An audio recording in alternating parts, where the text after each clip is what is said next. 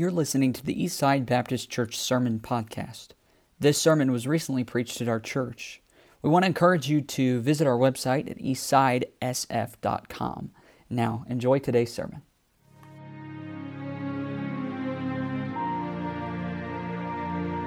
Yes, I love being around church planners because I is one. Amen. I like it. And 15 years ago, the Lord called my family. Well, it'll be 15 years. We actually moved into Idaho the Saturday before Thanksgiving. And then the second Sunday in this coming February will be 15 years that we held our first service there. The First Baptist Church that was planted in that part of the valley in Idaho in 99 years, they told me. And so grateful for that. For all 15 years, we've been setting up and taking down every Sunday and every Wednesday. And so I'm struggling with covetousness with this building. This is amazing. Actually, when I go somewhere and see a building like this or what God is doing somewhere, it's an encouragement because you know if God can do it there, He can do it anywhere. Amen? And I told somebody if I ever write a book, it's going to be on setting up and taking down because it's the one area in life I'm an absolute expert at. I know how to do it. We've got it down to a science. And you know, people look at me a little bit when I talk about that and with a little bit of sympathy. I have guys say, 15 years you've been setting up and taking down. And you know what? It provides a fellowship for our people. They really love it. And people will come to church on Sunday morning, and when I say the last amen, everybody starts doing their thing. They know exactly what to do. We've actually got a union within our church, and don't touch the chairs, that's his job, you know. And so we've got designated stuff. And it's really taught the church how to work together and harmonize in that way. And so it's not near the burden that it sounds like it is. It's really a blessing in so many ways. And I have a sneaking suspicion that when we get our building, and we're actively looking, it's just been, just following the Lord. We're certainly not trying to outrun Him. We've seen a number of churches do that, and the results of trying to strike out on your own without God leading. And so we don't want to do that. So we're just following the Lord and just excited about what He's going to do. And believe it won't be long, but I believe when we get to that place, we're going to look back at some of these days with fondness. I really do.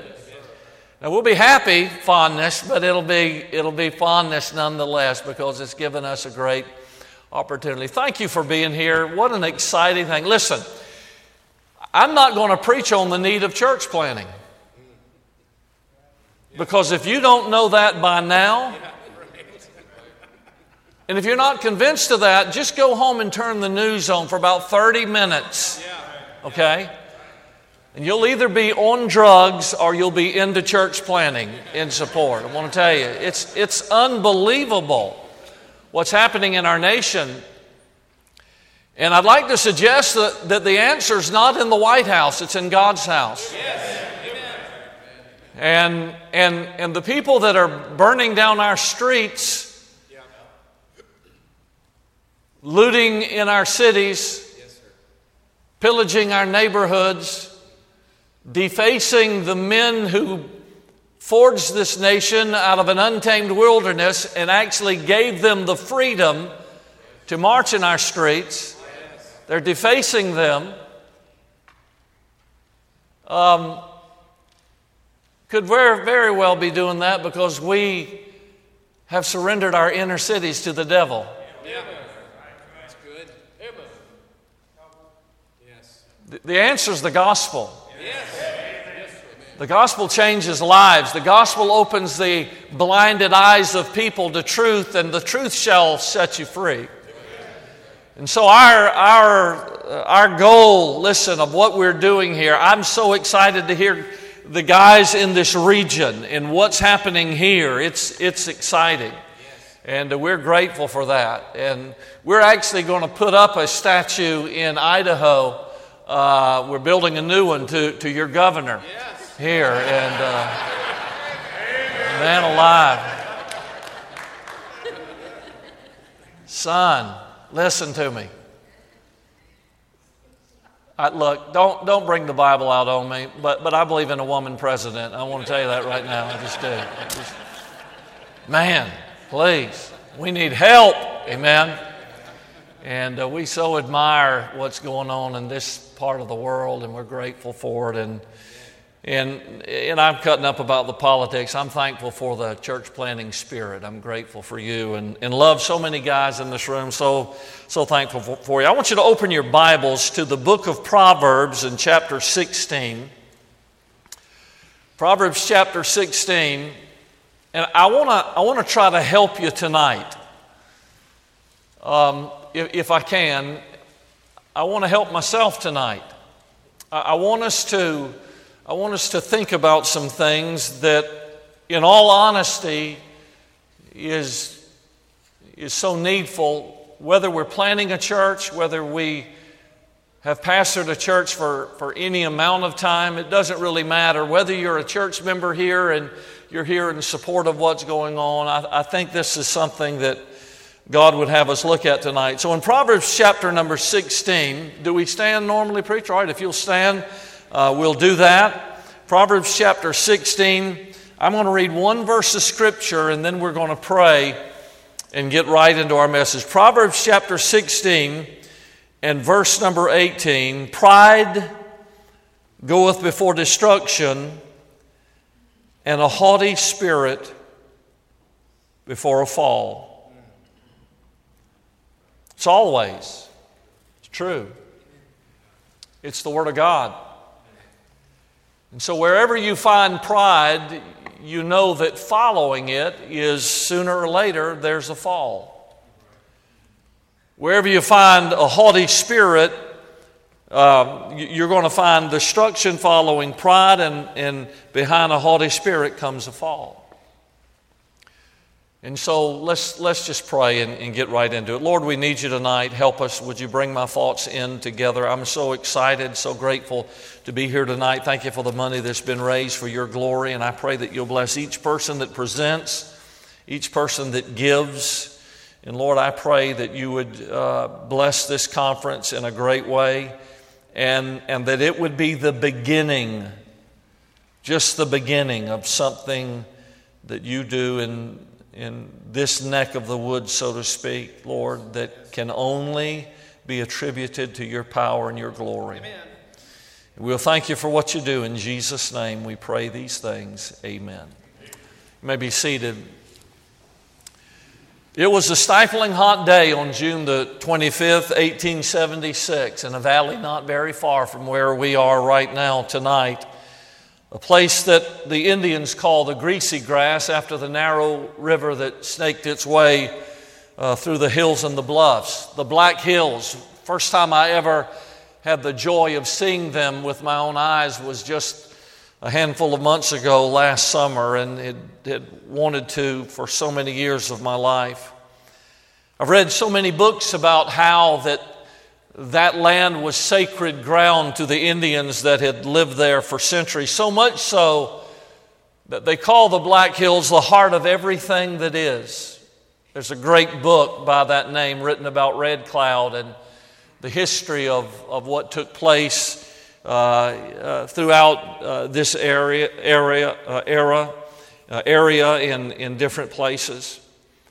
George Armstrong Custer had arrived here not so much in pursuit of Lakota Sioux and Cheyenne as he was looking for the glory that had evaded him since the war between the states had ended.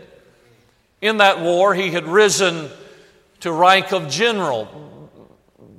He was called the boy general. It was a rapid ascension to glory.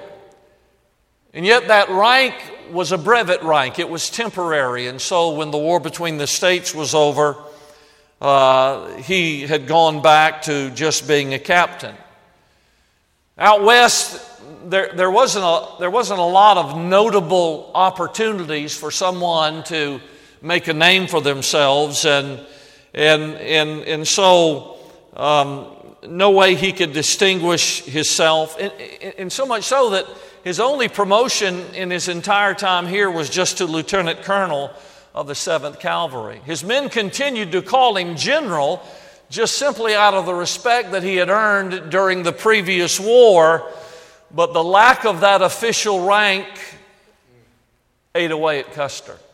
He could not stand the fact that he was no longer officially the general. He was court-martialed and suspended for a year, fell out of favor with the administration of Ulysses Grant, lost favor with Sheridan, and the ineptitude of the other officers that were here dealing with what was called nationally the Indian problem.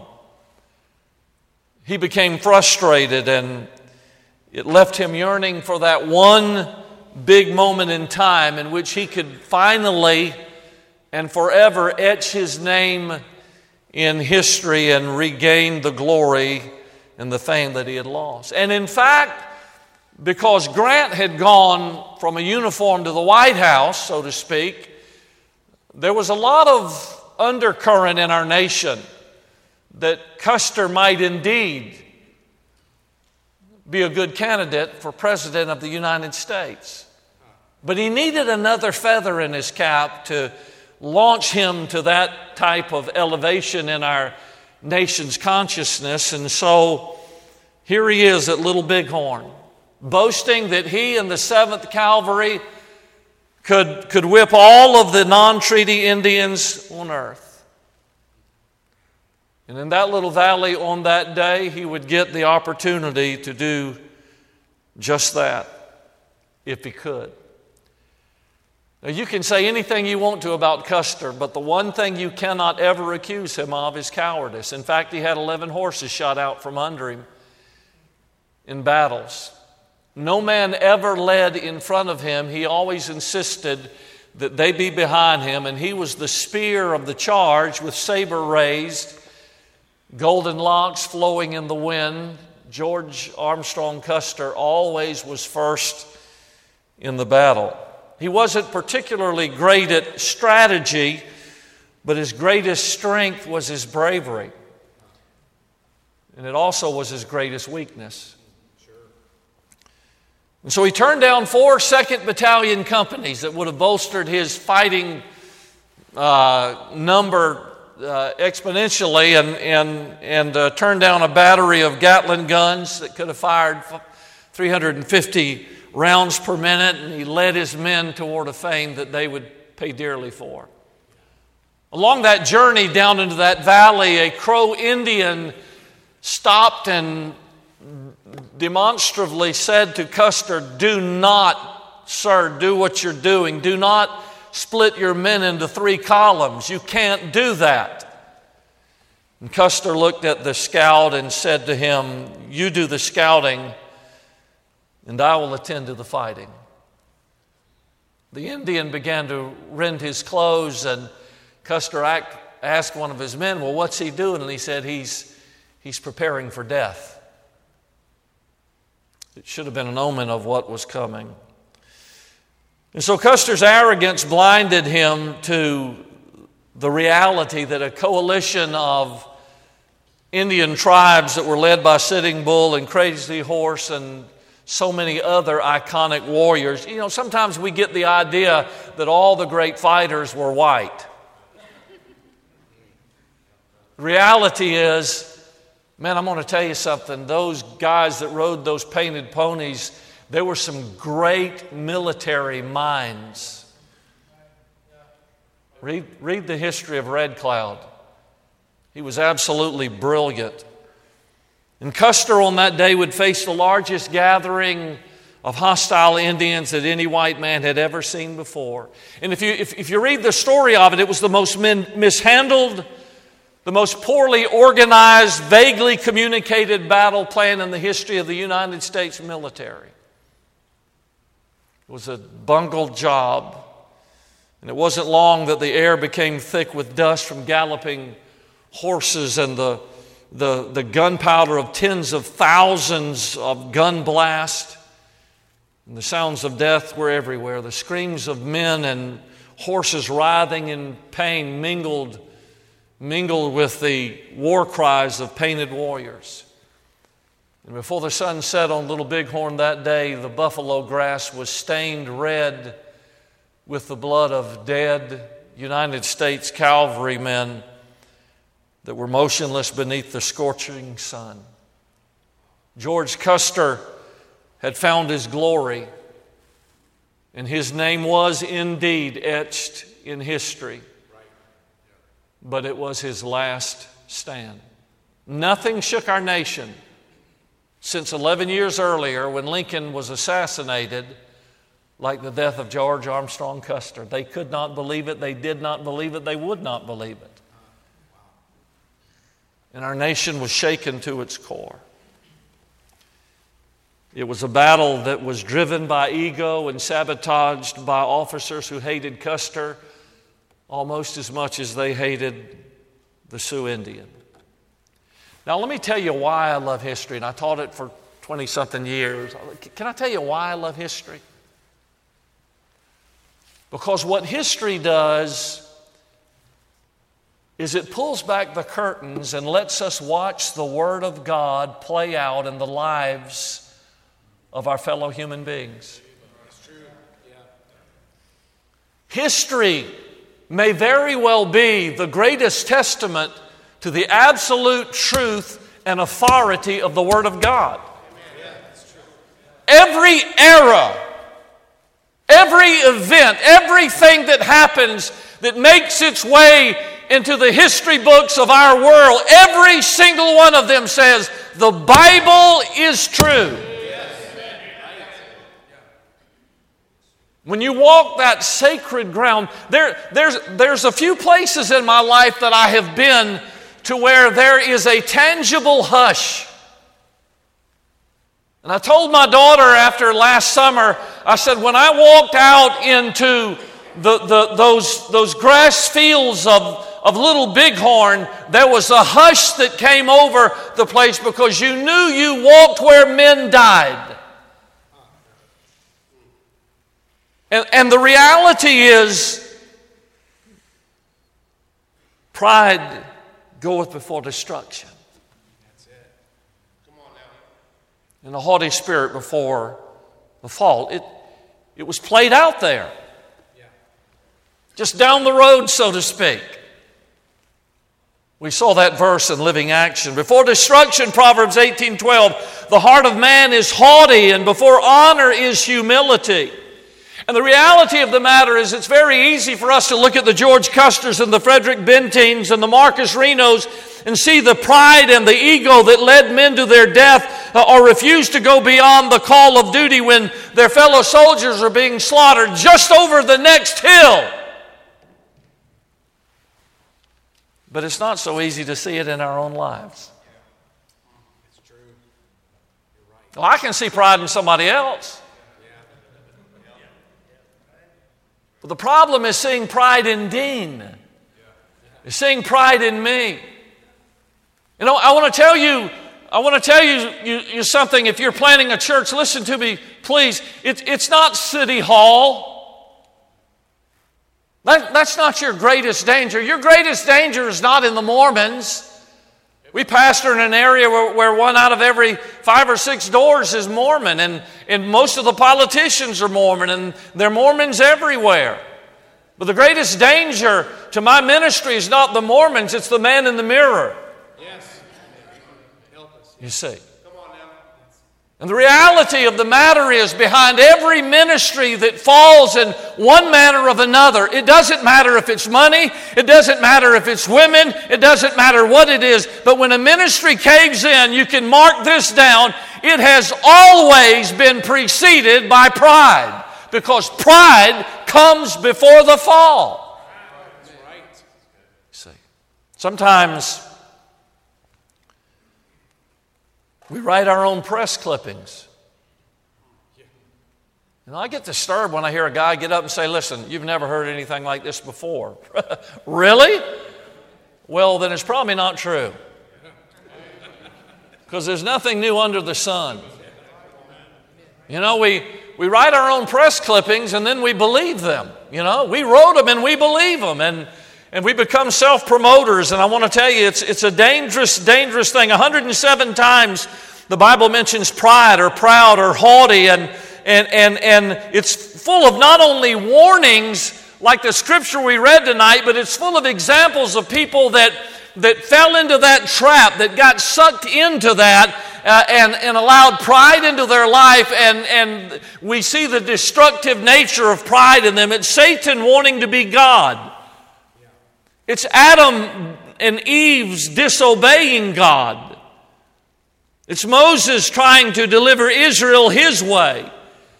It's Cain, his anger at God because he rejected his works-based salvation. It's Pharaoh saying, "And who is the Lord that I should obey him?" It's Job's 3 friends who saw themselves as judges.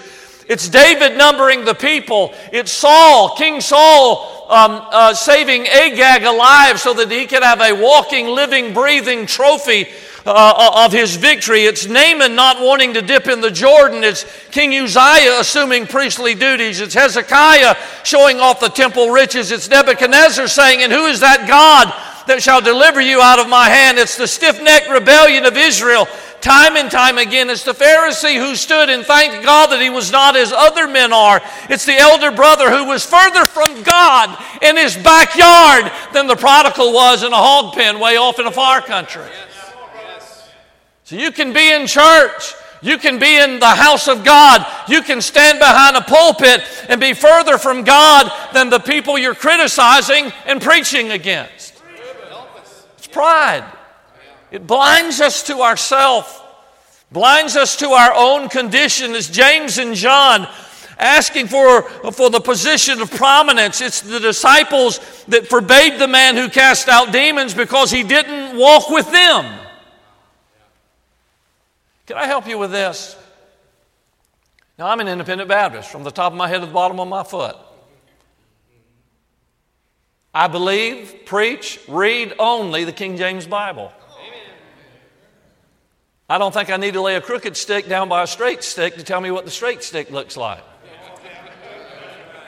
So I don't have crooked sticks. I just use the straight stick. But I want to tell you this. It's not the kingdom of Dean. It's the kingdom of God. And God will use in His kingdom whoever God chooses to use in His kingdom. And I'm going to give you something that's going to shock you. So you may want to grab somebody next to you. He doesn't even ask my permission. He doesn't have to come to me and say, "Dean, I'd like to use him." It may be a kid sitting on a street corner with an acoustic guitar, singing a Jesus song, that somebody comes along and hears the truth of just that God loves them, and it may lead them somewhere else down the road. Don't get me wrong. I'm independent Baptist. I'm just simply saying we really shouldn't spend our life, and don't do this in the city you're planting a church, calling down fire on everybody else. Why don't we let God be God and let God sort it out? That's a good way to keep yourself out of trouble. I think it's probably Peter denying, proclaiming that he would die before he would deny Herod accepting his status as a god. The church at Laodicea saying, "I am rich and increase with goods and have need of nothing." Jacques L. Crow said this. He said, "We know the disease, but we don't recognize the symptoms." Let me say, first of all, pride causes us to overestimate ourselves and underestimate others. That's true. It causes us to overestimate who we are and underestimate who others are, and it's the chief characteristic of pride. And so we make a comparison. We compare ourselves with others. And somebody said pride gets no pleasure out of having something, only out of having more than the next man. It is by comparison that makes you proud, the pleasure of being above the rest. Once the element of competition is gone, pride leaves. So we have to compare ourselves. Now listen to me. I've been in church planting conferences for a long time. I'm glad God allowed me the joy of striking out and doing that. It's the greatest privilege of my life that God's given me. I'll thank Him for all eternity that He took me from my comfort zone in South Georgia and brought me all the way across into Idaho, Mormon country, and allowed me just to strike out, knock doors, and scratch out a little place for the glory of God and live my life out serving Him there. I'm so thankful I'm a church planner. But we can have arrogance too. One of the ways we have arrogance is to make a statement like, well, God's called me to such and such a place, and there's a couple of churches there, but nobody's doing nothing. Wow, that's quite an assessment, isn't it? You're not there yet, but you figured out that nobody's doing nothing there. Maybe there's an old guy that's been there 25 years. He's buried 2 kids. He's struggled financially with very little support. But every Sunday, he gets up faithfully and preaches the Word of God.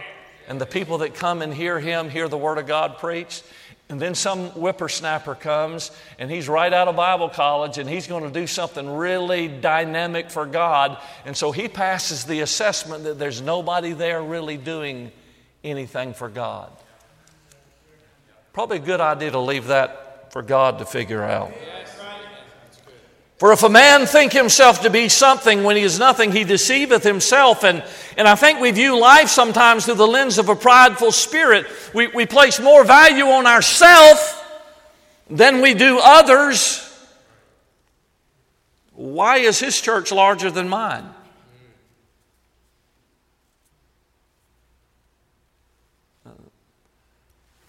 Those thoughts are dangerous. Because what that is really saying is, why does he deserve more than me? That's really the essence behind it. And why is his church growing and mine is struggling? Why? How come he has a nice building? Why did his church honor him on his anniversary? I was in a service one time of a friend of mine where he had an evangelist, and the evangelist got up and was just simply trying, he was a pastor, but he was trying to encourage the people of how his church had taken care of him. And as he just talked about them buying him a new car on his anniversary, I'm going to tell you, I noticed my pastor friend becoming more and more deflated. And he resigned his church out of discouragement. Because he sat there and got thinking, why did his church do that for him and my church didn't do that for me? Why did his church send him to Hawaii, and why did he have to post it on Facebook? Please, if they do that, keep it to yourself.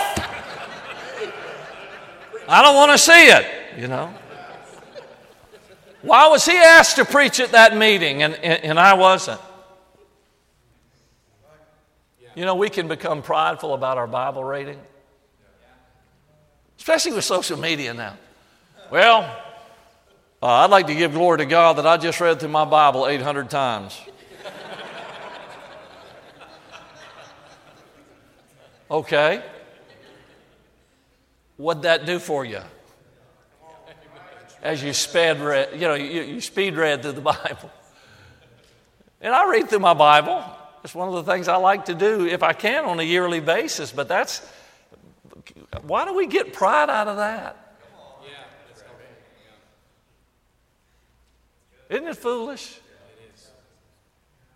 Did you know this? We can have what we call Bible standards, and yet we have pride, which is not so Bible, about those standards. Yeah, that's right. We can become so haughty. Pride leads to every other vice. It's the complete anti-God state of mind. Somebody said it's been the chief cause of misery in every nation and every family since the world began. And so if we're not careful, we'll become very infected with it. Amy Carmichael said, if the moment I am conscious of the shadow of self crossing my threshold, I do not shut the door, and in the power of Him who works in us to will and to do, keep that door shut, then I know nothing of Calvary love. You better shut it and bolt it when the thought of pride comes to your life. Second, let me just say this quickly, and that is pride gives us the sense of entitlement. It whispers in our ear, hey, you deserve, man, come on. You deserve it. You should be on the receiving end. And what happens, listen, what happens is it makes us place expectations on other people that if they don't fulfill that expectation, then we get mad. Look, would you just, listen guys, just be shocked every time your church does anything for you. Don't expect it on your birthday. Don't expect it on your anniversary. Don't get used to it at Christmas. Listen, just stop feeling entitled. Stop thinking that the perks come with the position. Because when you do that, you become prideful. You see. Boy, it can seep into every single one of us if we're not careful. It's there. The elder brother, that's exactly what he was entitled. He said, what'd you do for him? You never gave me a party. You go back and read it, and he says, all these many years did I serve you, neither transgressed I at any time thy commandment. Now that's a lie. What kid can say that? He's lying. Dad, I never broke one of your rules. That's a lie right off the bat. And then he said, you never did for me what you did for him. That's basically, you didn't do for me what you did for him. He was entitled. Rather than rejoicing that his prodigal brother had come home, he whined about what he felt he deserved. And because of his expectations, he felt cheated. Years ago, my mom was she was a Southern belle, Savannah girl. Actually born in Tillman, South Carolina, but raised in Savannah. She had a long Southern drawl. I wasn't Dean, I was Den. Call me Den. 2-syllable word. And I went over her house. I was pastoring my first church. I don't even remember what the subject was about or the issue, but I said to my mom this statement, brilliant statement, great statement for a young guy to make, wonderful. I said to my mother, I said, Mom, after all, talking about something the church was going to do for me. I said, after all, I think I've earned my stripes. And my mama, sweet as honey, she said, well, Den, I think you have, son. I agree with you. You've been faithful. You've been faithful. I think you deserve this. And I walked off with my mama's not only pat on my back, but my mama's affirmation in my heart. And I got in my car to drive the 65 miles back to the town where I pastored outside of Savannah. And when my back wheels hit the pavement, the Holy Spirit of God said, oh, you're giving out stripes now, huh, Dean? That's great. You get to promote yourself. And so now you decide that you've earned your stripes and that you deserve this. And I began to feel the conviction. And it was like the Spirit of God was saying to me, that's not your job, that's my job. And this isn't the rewarding day. This is the day of service. There'll be a rewarding day one day. And whatever I do for you here and however I bless you here, that's up to me to do that. I got home and I called Mom. I said, Mom, I got to apologize to you. And she said, what, honey? And I said, Mama, don't. I said, boy, God got all over me. And I'm grateful the Lord taught me a very important lesson that day. Because a man's pride shall bring him low, but honor shall uphold the humble in spirit. Proverbs 29:23. Number 3, let me say this to you quickly. Pride exiles us to individualism. You know what pride does? It magnifies the importance of me. We're independent Baptists, but can I just tell you this? We ought to be more dependent than we are independent. Because what happens is our pride exiles us to individualism. And the reality, listen carefully, something can happen between when a man has nothing to lose and everything to gain.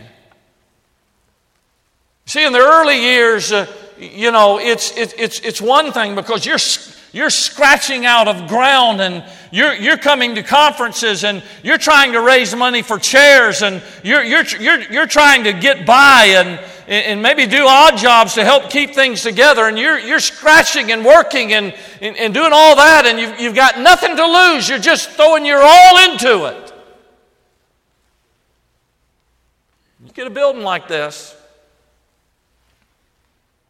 or a car and some perks, it's easy then to start thinking about what you need to protect to keep it. And so if we're not careful, we can become so prideful of what we have and the things that we have gained that we become exiled to just simply surrounding ourselves with agreement. I think sometimes the goal of many people is to live in an echo chamber. So all they hear are the voices of agreement with them and never have the challenge of others and the thoughts that they might bring that might expand us and help us. He that is of a proud heart stirreth up strife, the Bible says. Proud people don't harmonize well. So if we're little islands unto ourselves, that's probably making a pretty good statement. You know what I mean? What I'm saying? I mean, if we can't harmonize with anybody, the Bible said that it's pride that stirs up the strife, and only by pride cometh contention. And so we need to be very careful of individualism that makes us think we are it, we are an island, we can do it, we don't need you, we don't need anybody, I'm good enough, thank you. That's a pretty prideful. And by the way, when we set ourselves up as the measuring device, that could very well be the most arrogant position anybody could ever take on earth. That if you don't measure up to me, you're not good enough. Why? Because I am, after all, my friends, the measure. I'm the ruler, okay? I'm the yardstick. And so you have to measure up to me. What an arrogant assumption to make. Here's the reality of it all. We all are sinners that deserve to die and go to hell. And the only reason we're going to heaven is because Jesus died for us and paid our sin debt for us. So who are we to set ourselves up on a pedestal? You know? Let me say this also. Pride puts distance between us and God. I love what Spurgeon said. He said, beware of no man more than yourself. We carry our worst enemies within us. So true. Because what pride does for us is it puts distance between us and God. These 6 things doth the Lord hate. Yea, 7 are an abomination unto him. Okay, what bats lead off in that lineup? Proud look. Bat number 1. Who's up? Come on, who's at the plate? A proud look. I'll tell you what I hate, God said. Numero uno, I hate a proud look. Proverbs 16:5, everyone that is proud in heart is an abomination to the Lord. Though hand join in hand, he shall not be unpunished. And pride is something that God hates because it convinces man that he is God. And so the Bible says, James 4:6, he giveth more peace, wherefore he said, God resisteth the proud, but giveth grace unto the humble. Again in 1 Peter 5:5, God resisteth the proud and giveth grace unto the humble. The reality of the matter is we can claim everything we want to claim, but when we've got pride in our life and we think we can do it on our own, God has got us at arm's length. That's what he said. God resists us. You can call His name. How many times does the Bible say these people are real close to me with their mouth, but with their heart they're nowhere around? Yes. So we can talk about the great things we have done. And we can get all puffed up in our pride about how long we've been there. Yes. How many churches we've planted. How much money we've raised. In all of those things. But whenever we touch the glory of God, God looks down at a silly little sinner that deserves hell and is strutting his own stuff thinking he's accomplished something when Jesus already told us, without me ye can do nothing. That's right. And yet we're bragging on ourselves. Now I want to tell you what I don't need. I don't need God resisting me. I need God embracing me. So when I go to Him, I got to go humbly. And every now and then what God's going to do in your life, if you're anything like me, God's going to send you through a dilemma that'll remind you, that ain't you, boy. It's not you. You're going to lay somewhere on a hospital bed and you're going to realize, dear God, I need your help. It may be something that you go through in your church. And maybe after years, I remember one night I was tossing and turning over some things financially. It was like 2 a.m. I've got to preach. And the Lord said, how long have you been in the ministry?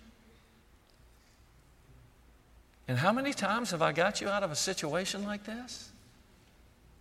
And why are you awake? Dean, it's not your church, son. It's mine. It doesn't belong to you. You belong to it. And why are you worrying?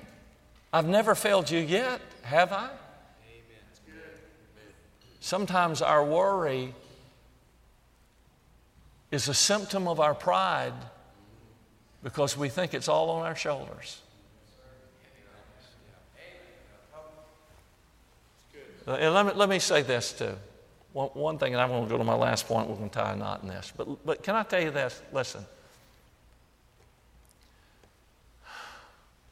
Take care of your family. Take your kids on vacation. And for them, let me shock you. Vacation is not a fellowship meeting. That's torture.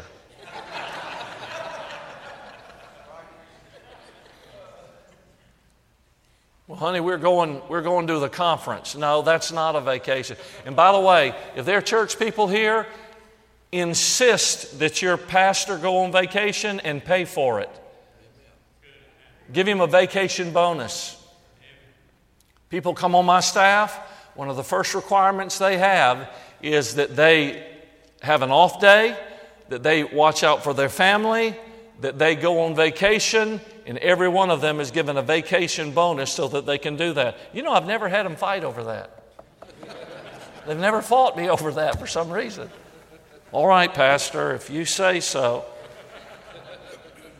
And the kids are like, is he real? You know? No, truly, listen. The workaholic mentality, like the church just so depends on me, is built on our ego. Can I tell you this? The church depends on Him. And we might be shocked. We might be shocked that we can go do something for a little while and the church does pretty good if we've taught it well. That's right. Last of all, and this is the saddest, I think, in many ways, pride leads us to prayerlessness. You see, we've been told and commanded to pray without ceasing.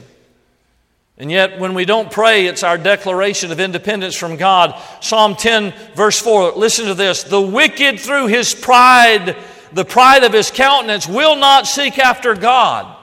The wicked through the pride of his countenance will not seek after God. For God is not in all his thoughts. I wonder sometimes how often we spend our day like the wicked, not seeking after God. See, we don't need Him when things are bad only. We need Him when things are good. It's every hour of every day. And pride deceives us into thinking that somehow we can do it on our own, and we're capable, and we're independent, and we're unstoppable, and we're self-reliant, and we get to the place to where, listen, we get to the place to where we get a system.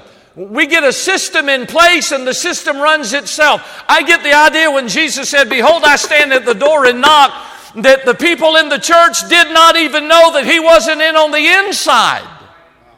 He's knocking at the door. "If any man will let me in." Because everything was running by program. And nobody had woke up to the fact that He wasn't there, because long ago they stopped running on His power. They kept running on program power. And there can come a time in your ministry, and I've seen it, where ministry morphs into machinery and it runs itself. And that's the saddest place in all the world to be. When you pick up a paycheck, you clock in and clock out, and everything just goes the same old, same old, same old. And the Shekinah glory of God never falls, because we don't even know that we need it. Now, we're here because we have a heart for God. I believe that with all my heart.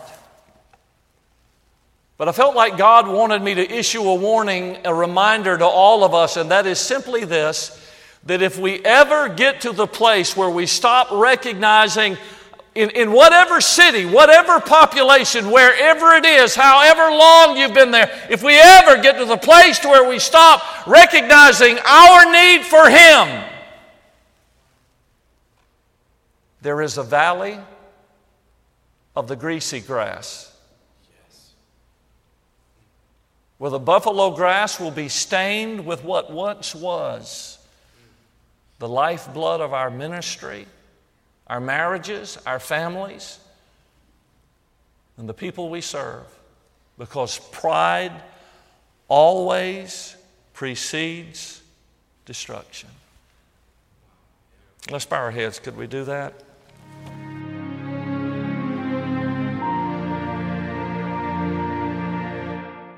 We want to encourage you to visit our website at eastsidesf.com.